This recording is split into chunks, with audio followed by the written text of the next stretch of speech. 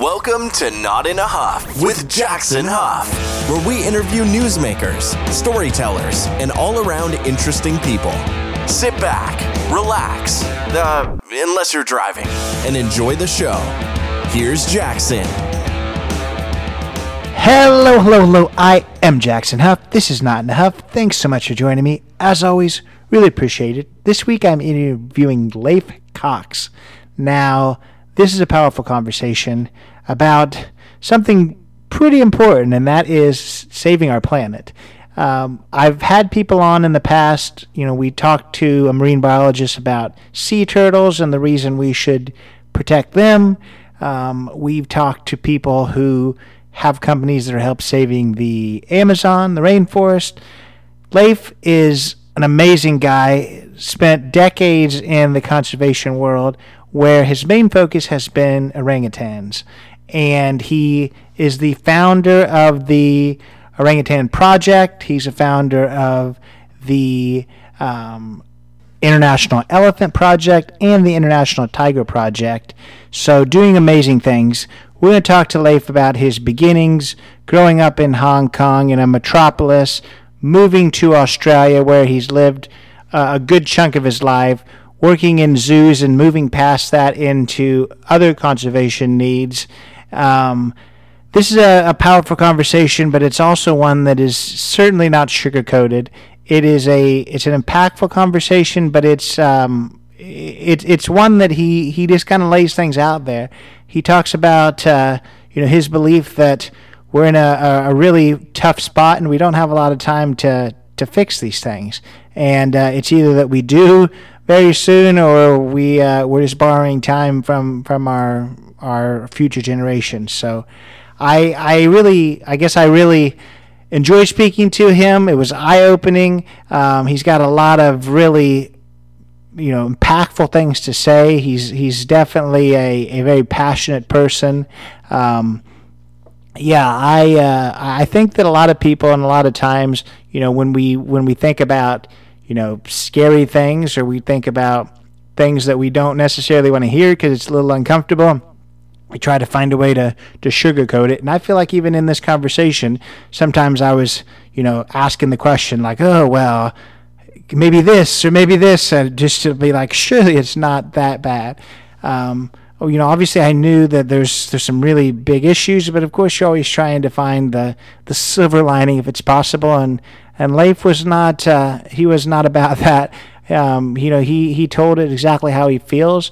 He feels very strongly about these things, and he lays out a lot of really good points. So I hope you listen, and I hope you learn a lot from it. The things that I really, really enjoyed hearing about is just, of course, his passion behind orangutans. He spent his life working with them. He feels very strongly about their intelligence. He feels very strongly about them being, I guess, kind of equal when it comes to also being living beings. But the thing that I really resonated with me was I asked, you have these 3 projects. What made you want to focus on these 3 animals? You're very big onto orangutans. I think that's your main thing, but why did you focus on these 3? And I think you're going to really, really find what he says very, very interesting. Just kind of a brief look at it is that outside of these 3 animals, there's a lot of umbrella species that can be, brought along with it. So if you save the orangutans, you're going to save, the ants and the squirrels and all these other things. So pick one as your kind of your figurehead, and everything else is going to be able to come along for the ride, which I think is really, really smart and really, really awesome. And, that's kind of the point of this whole conversation. It's that, of course, we're looking at saving the orangutans, but if we do that, we're going to save the rainforest. And if we do that, we're going to save the world and humanity as a whole. So that's kind of important, I would say. I think you're going to enjoy this, whether you're on the fence about exactly how dire the circumstances are or not. I think you're going to really find what he says powerful and impactful. It's really hard to listen to him and not feel that way. So here is Leif Cox. I'm here today with Leif Cox. Mr. Cox, how are you? Great. Thank you. Thank you for having me on your show. Yeah, thanks for agreeing to join me. If you would, it's kind of a tall task right out of the gate, but just introduce yourself. hmm I'm Leif Cox, and I'm the founder of the Orangutan Project. I also founded a few other projects, such as the International Elephant Project, International Tiger Project, and Forest for People. So, part of a holistic plan to save the rainforest, the orangutans, and all the other biodiversity while helping the humans that live in the forest as well. Yeah, and I want to unpack a lot of that too, but I want to kind of just start at the beginning. I've listened to you on some other interviews. I know you were born, I believe in Hong Kong, which is probably as far away from the middle of a jungle as possible. It's a major metropolis. So I just wonder what got you from city life to something very different. What started this passion for conservation, and I guess more namely with orangutans? Well, I think it's probably a case of nature more than nurture in my case. So, as you said, being brought up in a major metropolis like Hong Kong is not the place you normally find conducive, I guess, to connection, love with nature and animals.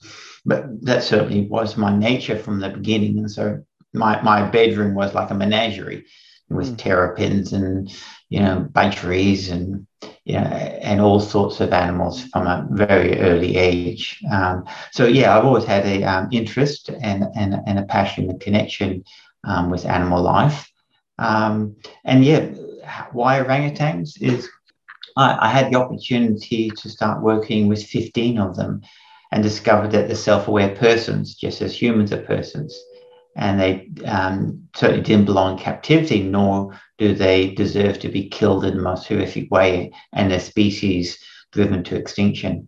And so that kind of started my lifelong journey to help orangutans, but also hopefully in that process make the world a better place for everybody. Yeah, and that's powerful for sure. And I want to know kind of what made you go from, that kid in your bedroom to where you're at, because there's a lot of stops in the middle. I mean, what was the goal when you were a kid? Was it, I mean, I know you were a zookeeper at one time. Was that the goal at that point? Or what were you thinking then? I'm sure you weren't thinking that you were going to do what you're doing now. This is kind of I'm sure you've outlived your wildest expectation.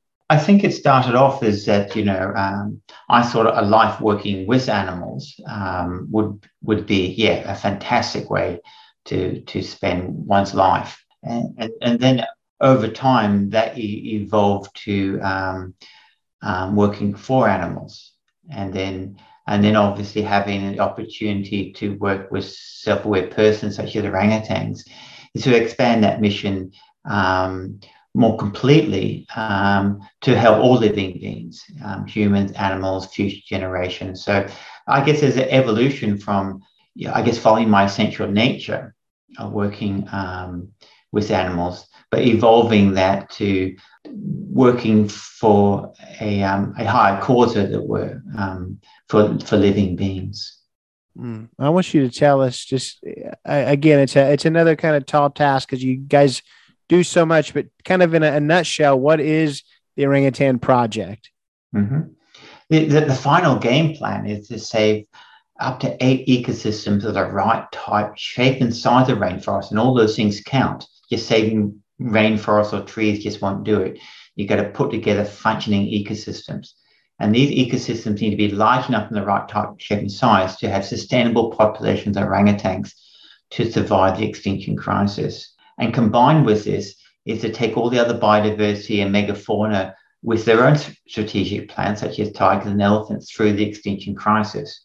In addition, is we not only hope to leave these ecosystems as sustainable models for conservation for future generations, but sustainable economic models by working with the indigenous community to develop agricultural systems under the rainforest canopy, where people can actually prosper and become wealthy and live better lives at the same time is protecting both the local and the global climate from imminent collapse. Yeah, and kind of researching before, because I obviously I didn't know a ton about orangutans. I mean, my first thought was I know you're in Australia. I didn't think they were in Australia, and of course they're not. They're only on two islands in Indonesia. What is it, Sumatra and Borneo? So I wonder, you're talking about kind of expanding their habitat. Are you trying to expand beyond, those islands? I think from what I looked, that's all they've been. That's the only place they've been for thousands of years. So is that a goal, or is it just simply expanding in those areas? Yeah, well, ancient orangutans used to exist all the way up into southern China and all the way down to the island of Java. But they've been slowly driven to extinction by the expanse of humans over time.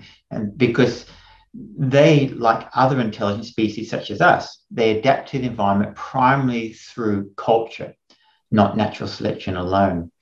And so they invest heavily into very few offspring. So this is why they're the slowest reproducing species in the world. For example, the Sumatra orangutan only has their first baby at 15 and there's 9 years between individual infants. This unfortunately means very low levels of predation from super predators such as humans causes the population to spiral extinction. So like you said, in modern times, they really only exist on the two islands of Sumatra and Borneo. Unfortunately, over the last 20 years, there's been massive industrial scale destruction of the rainforest by large multinational corporations. And this has really left the tigers, elephants, orangutans, and the indigenous communities basically held up in the last remaining patches of forest, which are increasingly become unviable, because rainforest creates its own rain, creates its own temperature, and you need, as I said, the right type, shape, and size for it to be ecologically sustainable. So in this next decade, we have the last opportunity to piece together these and secure and restore these last ecosystems before it's too late. After that, there will certainly be orangutans and rainforests for some time afterwards. But both orangutans and rainforests will no longer be viable, and those populations and those ecosystems will eventually collapse, which is obviously has extremely significant importance, because the destruction of the rainforest is one of the major drivers of climate change, and one of the few things we need to address immediately in order to restore stability to our climate. Yeah, that's all scary thoughts for sure. And I want to kind of ask you, because your project does kind of drive its mission towards making sure that we expand orangutan habitat and that they're able to live and thrive in the wild. Are you, I guess, kind of, I don't want to say the word against, but are you less, I guess, favorable towards zoo and rehabilitating the species through that way? The only reason I ask is because, I don't know exactly how important it is. It sounds important, but I live in Indianapolis, Indiana, and we have the International Orangutan Center here, which, that's their whole mission too. But I don't know whether that's exactly on the same pathway as you, because it does seem like it's without zoos intervention. Is that correct? Yeah, well, it's one of those misnomers. Zoos often present themselves as arks of animals that can survive the extinction crisis. Look, in a very few cases, and they said California condor, the Prosky horse, where limited captive breeding to reintroduce into the wild within a limited time span can actually make a real significant difference. So zoos have had some great examples of contributing to direct conservation. But by and large, and this was my last job in the zoo industry as a small population biologist, so this was kind of my profession. The large megafauna such as orangutans, elephants, and tigers, all the zoo population is unsustainable. Zoos can't save themselves with these megafauna, neither alone save them in the wild. So it may be difficult to save orangutans and these other megafauna in the wild, but it's impossible in captivity. And so the other element, of course, is self-aware persons such as elephants and orangutans as two classic examples. We don't do well in captivity, and we can't thrive, despite the best care. It's not saying that the people looking after, for example, orangutans at the zoo aren't loving and caring and doing the best they can, just as people who look after refugees in refugee camps are some of the most wonderful people in the world. But what we know from the human experience, and I also know from my studies with orangutans, that persons held long-term in captivity that can't control their future and whom and how often they interact have long-term psychological issues. And therefore, there's both a welfare and a conservation need to focus and save the last remaining habitats before it's too late. And unfortunately, except for very specific cases, zoos are not going to play a role in that. That's powerful too. And I want you to tell us a little bit more about orangutans. Of course, I think a lot of people know, what they are, of course, but kind of talk about why they're so important and why they, you've dedicated so much time to the species. Mm-hmm. I mean, one of the fundamental reasons why they're important is because they're important in themselves, just as every human being is worth a lifetime's mission to ensure that they can survive and live a full and productive and happy life. It's the same with orangutans. So, of course, a lot of listeners might go, well, hold it. They're orangutans are not human, but it's just a prejudice. I would argue that, that for many listeners, it might be, well, it's not intuitively obvious that a animal such as an orangutan deserves the same rights. But what we see is, once we discover more and more, about the other beings that share our planet, the more and more we realize there isn't this barrier, doesn't make sense, of difference between us. In fact, for example, in orangutans, in their way, are far more superior in intelligence than humans. Animals only become intelligent in ways which suit their survival, because it just doesn't make sense to put an effort in growing a large calorie consuming brain if it doesn't make a difference to your survival, because you probably go extinct. If all you're going to think about is a nice philosophy in economics in the rainforest, you're supporting a large brain for no reason and threatening your survival. So we find orangutans, as like all animals, they're intelligent in their own ways. Chimpanzees are more socially intelligent for us. And in some cases, they're in mathematical understanding better than us. And orangutans have temporal spatial maps beyond our perception and comprehension. But of course, we're intelligent in our own ways. And of course, we always have that fatal flaw. And we do that culturally with even populations where intelligent tests have huge cultural bias. So kids who are absolute geniuses in surviving ghettos, because that's their cultural development has led them to become geniuses and surviving there, don't do well in IQ tests, but actually they're just as intelligent. They're intelligent just as developed in different form. So similarly, we have that with orangutans. So it's just another way of realizing how beautiful, self-aware, and meaningful orangutans are, and deserving of our care and love. But one of the last things I want to mention about orangutans, what I've discovered is that they're a more noble form of humanity. Us, like our warlike chimpanzee cousins, our closest relative, are capable of so much compassion and empathy, but so much war and destruction, hatred, and xenophobia. Orangutans don't seem to have that, although we killed over 1 million of them and 100,000 in the last 10 years. And they're up to 7 times stronger than a man, and the males have canines the same size of a tiger. There's not one case of orangutan ever killing a human in a zoo, a sanctuary, or in the wild. I mean, there's a ton that can be unpacked there. I want to kind of I don't necessarily want to say play devil's advocate, but I want to I guess, ask you, because there's going to be people listening that, unfortunately, in the way of the world now, it really is kind of just a more, why should I care and how is it helping me? So I always get to that.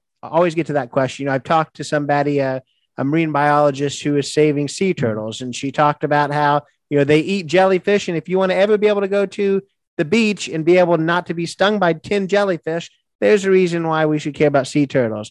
People in the Amazon rainforest in South America, if we want to be able to breathe clean oxygen, it's important for that.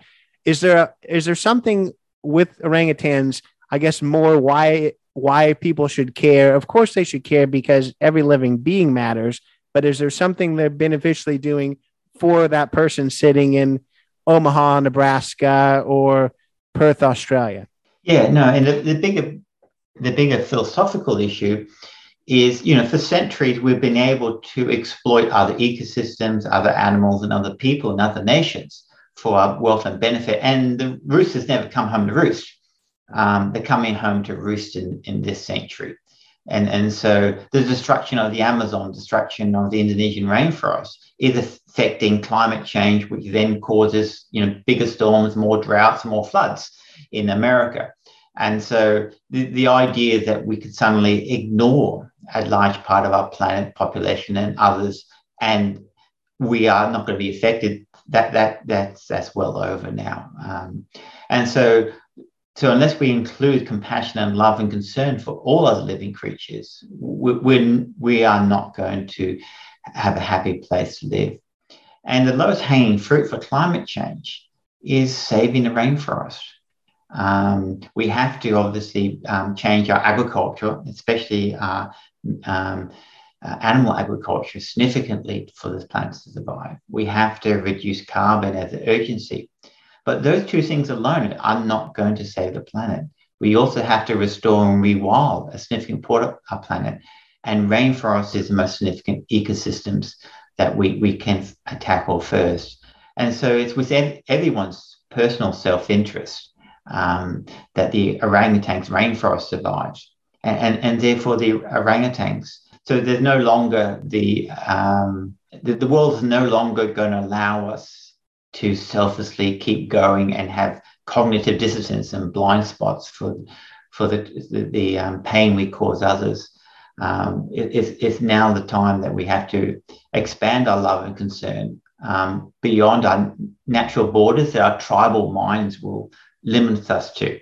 Republicans versus Democrats, or state versus state, or country versus country, or species versus species. Those things have to disappear if we are going to survive, because ultimately what we're discovering now that we're all interconnected and our fates intertwined. With saying all that, it's kind of at a breaking point, and I've heard that from a lot of people, in the conservation field. And, I have a firm belief that I think humanity can do what they set their mind to. It's just a matter of if that's going to happen. And obviously that's your life mission. So if you weren't, I guess, at least a little bit optimistic, you wouldn't get up every day and do what you're doing. But how truly optimistic are you that we're going to, I guess, right the ship and do what we need to do?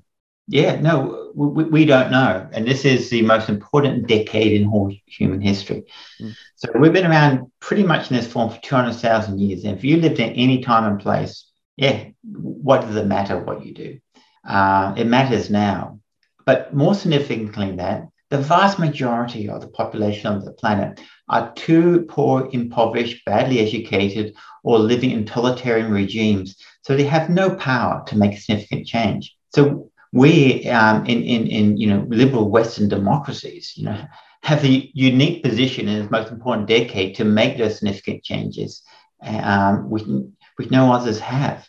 And so we both have the right and the privilege to make it now. So I would say it's still uncertain. I certainly think we can do it.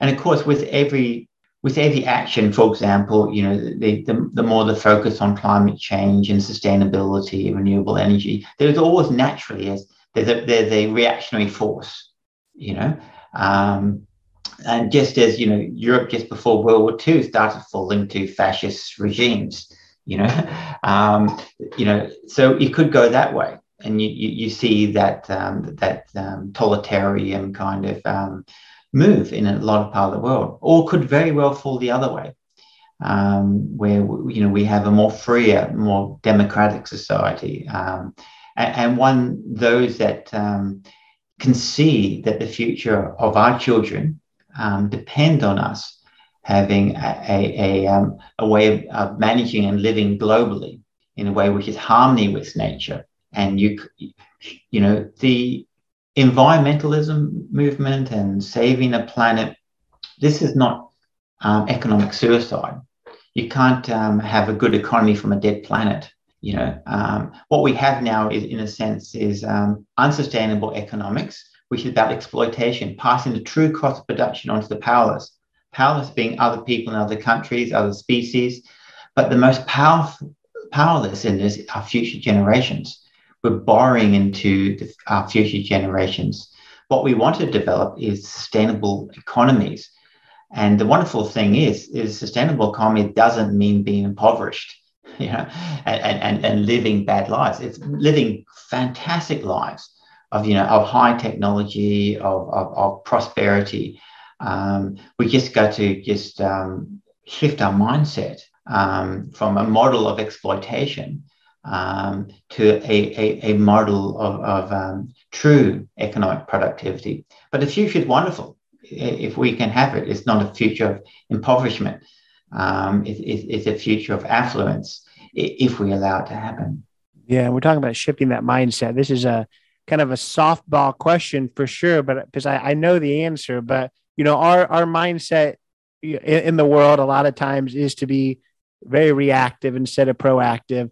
Is that a sustainable model, just to react when things do finally go bad rather than be proactive now? Yeah, no, exactly. Because we find it very hard because in our tribal brain, which is how we've evolved over for centuries, we're very good with short-term problems and dealing with external problems.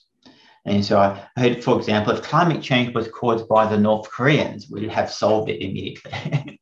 You know, it's a very short-term problem with an identifiable enemy. But when we're very much part of the problem, and it's long-term, and it's, you know, and it's not clear, our brains are not really set up for that. So it's not a criticism of people who react against, movements to save the planet. It's how our natural brain works, you know. So the tribal mind was very good for surviving as a tribal community. And once we collectivize into, you know, kingdoms and nations, it was very good at enriching some nations at the expense of others. Unfortunately, that same thinking is really, in fact, our most disadvantage in moving forward. And so this is why, both on the macro level and on the immediate level of running non-government organizations and charities, I will say we can't reform the world unless we reform ourselves, because that is also part of the equation to make necessary changes. Yeah, we're talking about changes that need to be made. I want to ask exactly the changes that you're helping with, and talk a little bit about exactly what your project is doing to try to help with this, you know, this crisis, really. Mm-hmm. Well, as I said, we see our role as saving these ecosystems before it's too late. And so we use the science to determine what rainforest to try to lease, purchase, change the land use status, because you need the lowland riverine forests for the ecosystems to survive. And they're the first to be logged or converted to unsustainable monocultures such as palm oil.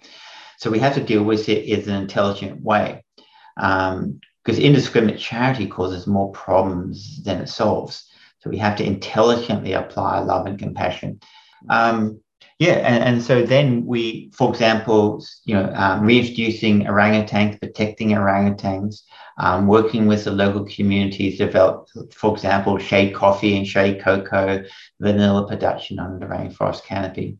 But most of all, there's no particular formula, because, as we always say, is for every complex problem in the world, there's a simple solution, which is absolutely wrong. We love simple solutions. We love a simple external solution. If you have a simple external problem that you can all address, and the mind loves it, clicks onto it. But what we do is intelligently look at each ecosystem, diagnose the disease, and then apply the cure in the right dosage. For example, wildlife protection units.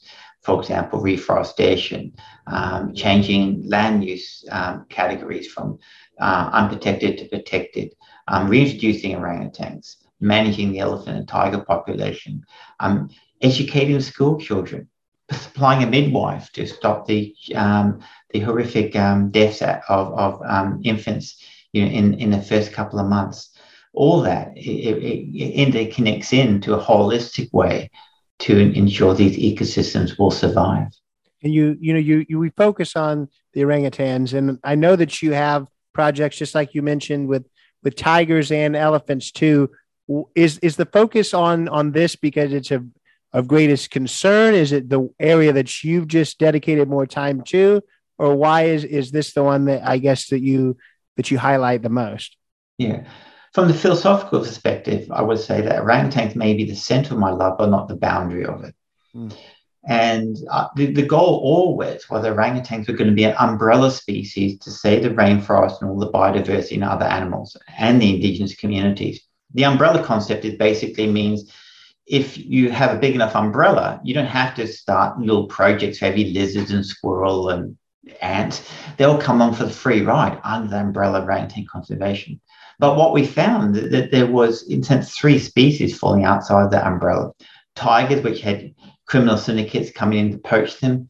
Elephants, which were being displaced in fragmented herds and were killing people and people killing them, trying to survive in last remaining rainforest. And the indigenous communities, having the vast majority of the ancestral land robbed by the large multinationals. Their children were starving and being malnourished and weren't getting education. So we started additional projects, the International Tiger Project, International Elephant Project, and Forest for People, to bring all the individual beings under the umbrella of conservation and truly make it holistic. Because we don't believe you can leave one piece out of that jigsaw puzzle and for that big picture to survive.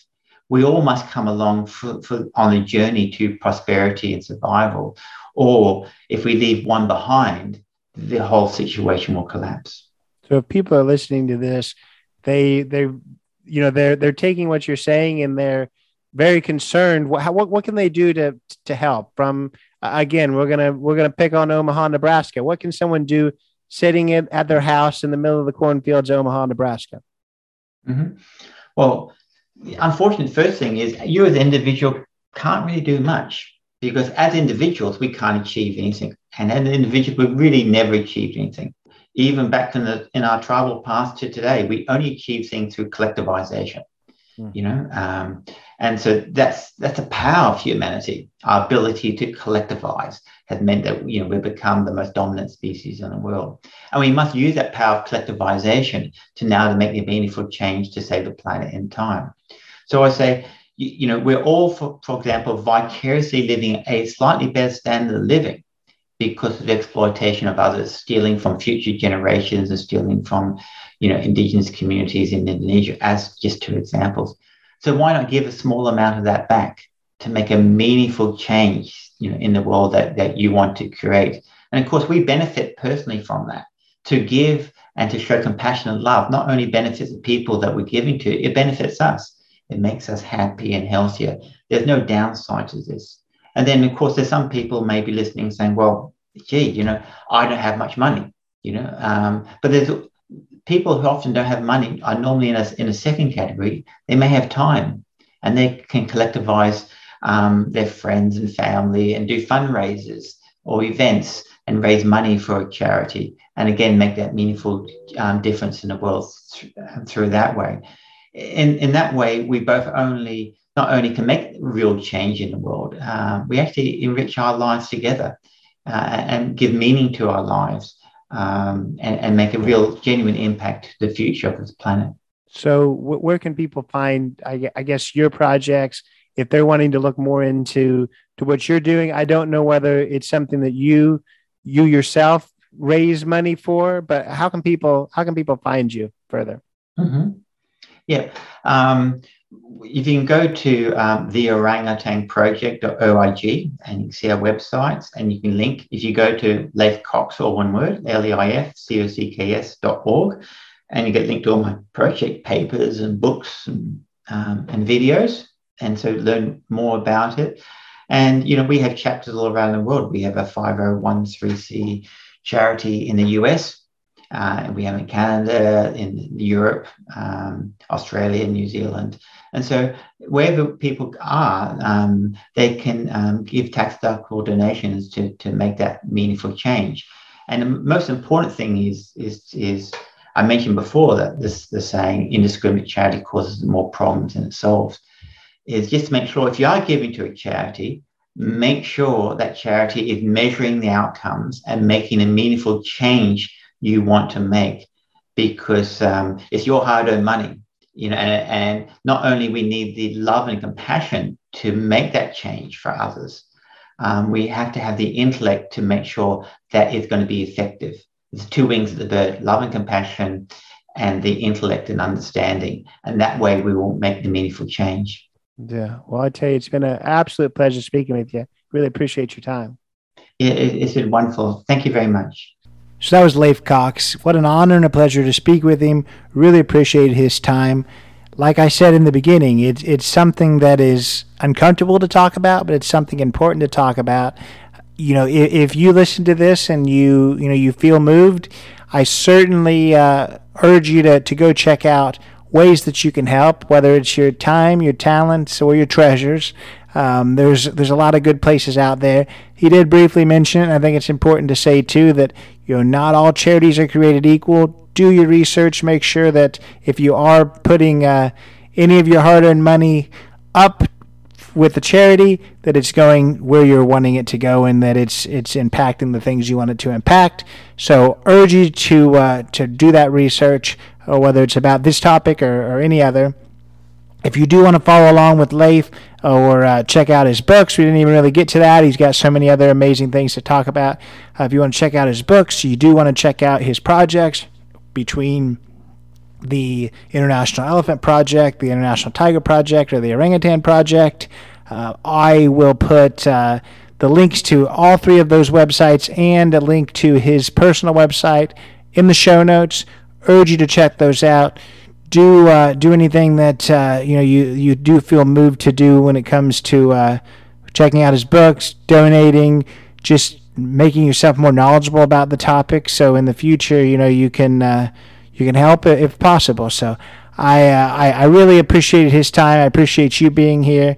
I understand even in editing this that it's an uncomfortable conversation and one that doesn't make you feel super great, but like I said, I am very much somebody who thinks that if we set our mind to something, we can always achieve what we set our minds to collectively. He talked so much about that, so we'll just the verdict is still out on this one. So I have high hopes and I'm excited for the future. I do think that we have that capability. So thanks for being here. Thanks for listening this week and in prior weeks if you're a long-time listener. If you haven't already, go follow us on Instagram, Not Enough Podcast, jacksonuff.com, Not Enough with Jackson F on Facebook. Leave that 5-star review on Apple and on Spotify. Appreciate that very much. Leave a written review on Apple, even more amazing. But if you do nothing else, catch us next week. Another amazing guest. So take it away, Chris. This has been Not in a Huff with Jackson Huff. Thank you for listening. Be sure to join us next time, where we will interview another amazing guest who is sure to make you laugh or make you think. Or, hey, maybe even both. But until then, keep being awesome.